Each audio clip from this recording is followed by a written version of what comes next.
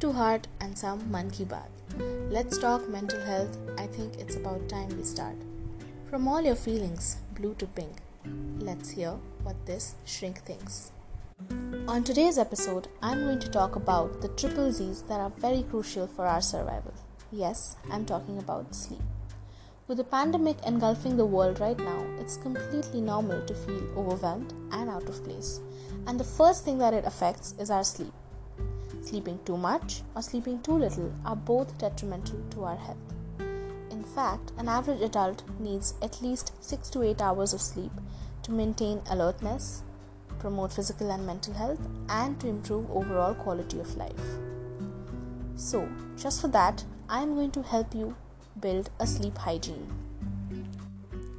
Haven't you noticed on nights when you're tossing and turning and are unable to sleep, your next day is pretty groggy?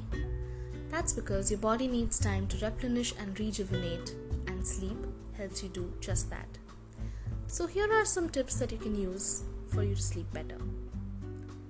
Since all of us are working from home these days, our coffee and tea breaks have increased and we are consuming a lot more caffeine than we would ever. Apart from that, people who smoke have also increased the number of cigarettes and nicotine usage has also gone up the roof. Both caffeine and nicotine can disrupt your sleep.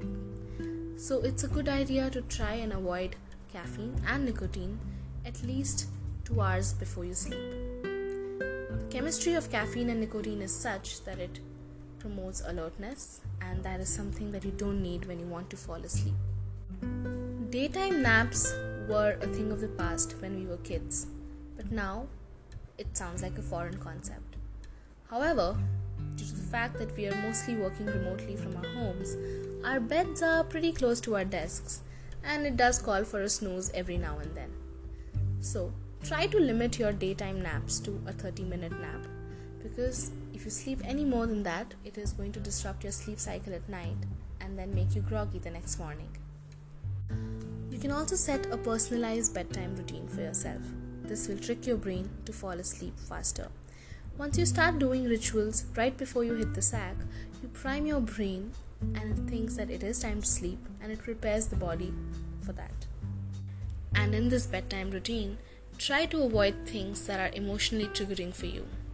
You know your triggers, and you can definitely steer away from them right before you go to sleep. Try and avoid watching something that's too emotional, a TV series, or a conversation with a friend. In fact, increasing your screen time right before you sleep is only going to make you feel less sleepy and more irritated.